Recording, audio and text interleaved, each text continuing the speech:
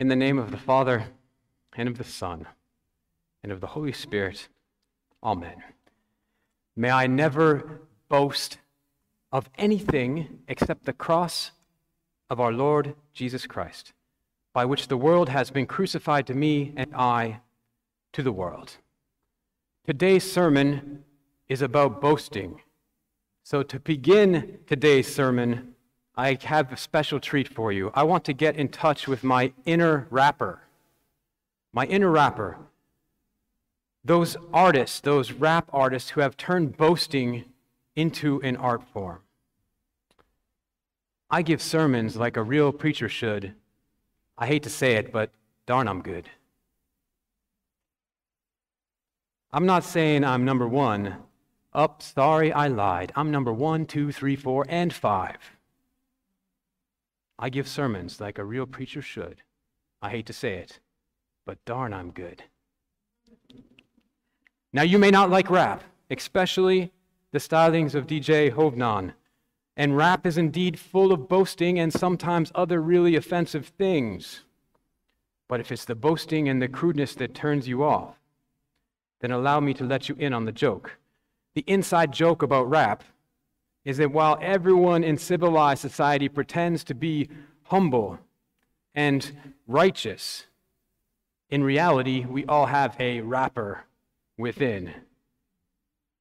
This inner rapper boasts and brags and envies and lusts 24/7. The rap artist simply exposes and exaggerates a part of us that we would rather keep hidden. But that's just why we need to get in touch with our inner rapper, because our faith constantly reminds us that it's what we can't own up to that ends up owning us. Yet if we can own up to the shadow side of our egos and offer it up before God and others, all of our boasting and our pride might be redeemed for God's greater purpose. Paul, the apostle, for whatever faults he had, was fearless in facing up to his sins. Paul faced his inner rapper, if you will, and sometimes he even let him out to play. I can boast with the best of them, says Paul in his letter to the Corinthians. Are they Hebrews? So am I. Are they Israelites? So am I. Are they servants of Christ? I am, and more. I have worked harder. I've been in prison. I've been flogged. I've been exposed to death again and again. Paul was an OG. He was a first century Christian rapper.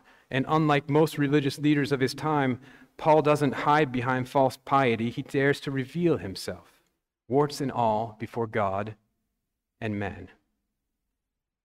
Let's give that honesty of Paul a try, shall we? I joked that I'm a preacher-rapper, but there's some hard truth behind that joke. Sure, I spend lots of time preparing and distributing my sermons so that more people would be moved by God, but the real truth is, I do it also because of the approval it brings. I mean, I don't do it to be number one. Oops, I lied. I do it to be number 1, 2, 3, 4, and 5. And I'm not the only one in here, by the way, whose inner rapper comes to church with them. You can hear him sometimes in the loudest and proudest solos on the altar and in the choir. You can see her sometimes in the fanciest spreads in coffee hour. You can see him behind some of the plaques that sprinkle this holy place. Because truth be told, even in our holy work in this holy place, we all want to be number 1 and 2 and 3 and 4 and 5.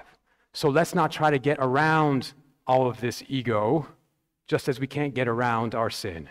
What we can do, what we must do, is confess our pride and offer it up to God.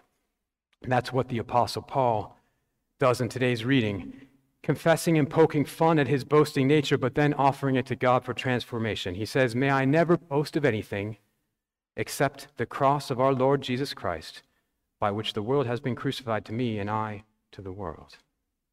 Paul doesn't deny his ego and boasting, just as he never denies his other sins. His leadership of the church, which you can see in his letters, is a lot of times ego-driven. What made Paul a saint was not that he overcame sin and floated up to heaven. What made Paul a saint was his constant confession that his sin was ever before him.